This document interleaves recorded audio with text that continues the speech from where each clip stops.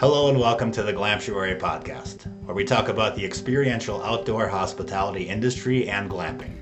I'm your host, Bobby Marsden. We are now in episode 9 of season 2 of the Glamptuary podcast, which means we are back with Etienne White and Heartsong Farm. Last we spoke with Etienne, she did a deep dive into everything she had to do to set her Glamptuary up from a legal perspective and adhere to all the Airbnb contest rules, because that Airbnb contest is what made this all possible. And that's what we're going to jump into in this episode.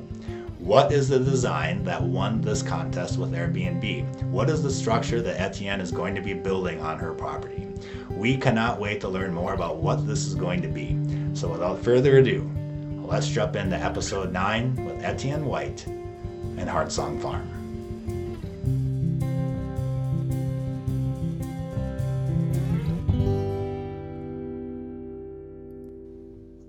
Hello, Etienne. Good to see you again. Good to see you too. I'm still in jail. Well, it's very nice of the library to continue to let you use that space. Yeah. Last we spoke, also when you were in jail, we talked about the legal aspects and all the digging that you had to go through and maneuvering and pivoting to figure out how to continue to move your project forward. And I think that's what we'd love to talk more about is this Airbnb contest. Tell us about your design. Tell us about what's the inspiration behind it and hopefully what it eventually will look like. Yeah, thank you. And I was coming at this from several different places, but in my professional work, working in sustainability, we are observing that the more kind of doom and gloom you communicate to people, the worse the outcome. Because communicating how bad things might be just kind of shuts people down or puts them into, flight or fright or freeze. And so kind of had that in the background while I was working out what this OMG idea was. I wanted to celebrate something. I wanted to bring people back out in nature. I wanted to reconnect them to farms and to the source of their food, and not in a way to say like, oh, how terrible industrial ag is these days, or how terrible the degradation of nature and biodiversity losses. I wondered if there's a way to kind of flip it where you could offer an experience that does reconnect people with nature and food and farming in a way that is joyful and celebrates all of the beauty and that interconnection that can be gotten. And so, to start with a doom and gloom sort of piece for you, if you will, Wisconsin, you probably know, is, traditionally the state's dairy capital. A vast majority of the nation's cheese is made in Wisconsin. Actually, no, it's not the majority. I think it's around 25 or 30% of the nation's cheese is made in Wisconsin. And I don't think any other individual state makes quite as much, maybe California.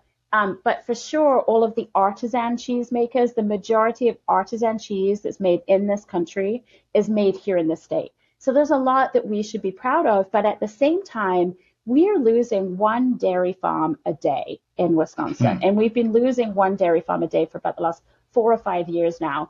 Obviously, there's, large scale farmers coming in. And so that old, model of maybe 50, 80 acres, 20 cows that you're milking, going back 4 or 5 generations, we're just losing those. They're disappearing.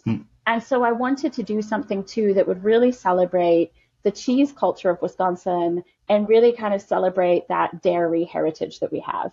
And so when I saw this competition saying, what would be your OMG idea? And I went online and looked at other existing OMG places. There's a huge fiberglass potato in a potato field in Idaho. There's a UFO. You can stay in an alien spaceship. There's a converted red London bus. There's lots of great ideas. And what I was thinking to myself, and it really came in a flash, I didn't have to think sort of hard on it, but I just thought that the idea of an A-frame cabin could very easily be presented in a way that would look like a wedge of cheese. And so my original idea was 2 or 3 cabins, actually. And I wanted to, again, we talked about as an entrepreneur, you have to pivot when you come across problems, and that driveway expense meant that I could only now do 1 cabin. But the original plan And if this is successful, maybe, we can add others in the future. The original plan was to actually decorate the cheese wedges after local artisan made cheese and to name them after it and to have, Airbnb experiences where we would bring in those artisan cheesemakers and have people really kind of experience it. So literally bringing to life a local cheese. Now that I'm down to just one cabin, I've gone with the more iconic Swiss cheese look. So it's going to be a wedge of, Swiss cheese with the holes in it, so that it kind of stands more iconically for cheese in general. And obviously, we can still do Airbnb experiences where we're bringing in artisan cheesemakers and talking about how the cheese is made and tasting and all that good stuff. And so that's where I'm at. So it is a massive 18-foot high wedge of cheese that we're building on my farm. And it's crazy. And I knew it was a crazy idea. And actually, just yesterday, the base was built and the very first truss, it wasn't even put in place. It was, held up by the guys building it. And I stood there and I got goosebumps and I just had this childlike wonder. And we don't as adults get that very much, do we? I mean, and, like when a baby is born, you're like, are there fingers? Are there toes? It's such a miracle, And I kind of felt a little bit like that was this first truss got put up. I was like, oh, it was this crazy idea in my head at 3 a.m. a year ago. And now it's going to take shape, it's going to exist. And, we've both worked in advertising, and it's a beautiful thing when you take a script that was a creative's idea and bring it to life, and it wins awards and it drives business. And now I'm in sustainability, creates behavior change. And so I've always loved that process of kind of teasing out an intangible thing and making it something real. But I haven't really been involved with it in quite this, upfront as big a way. And it was my idea. It's my little idea. And I'm so excited to see it come to life. Yeah, I mean, I'm excited for you. I'm excited for myself when I finally get to come visit it. And that's awesome. I hope in some way you've captured that memory, especially just for yourself inside your mind and your soul of what that moment was like when you saw the first truss go up, because I can only imagine what that must have felt like. Yeah, it was glorious. And again, I thank Airbnb for giving this experience and this, chance for us to have this. And my children were there, and they get to hear that their mom had a crazy idea. Now they get to see it being brought to life. And I don't know, I think there's a really important lesson there in harnessing creativity and chasing after crazy things. And again, I'm just so grateful.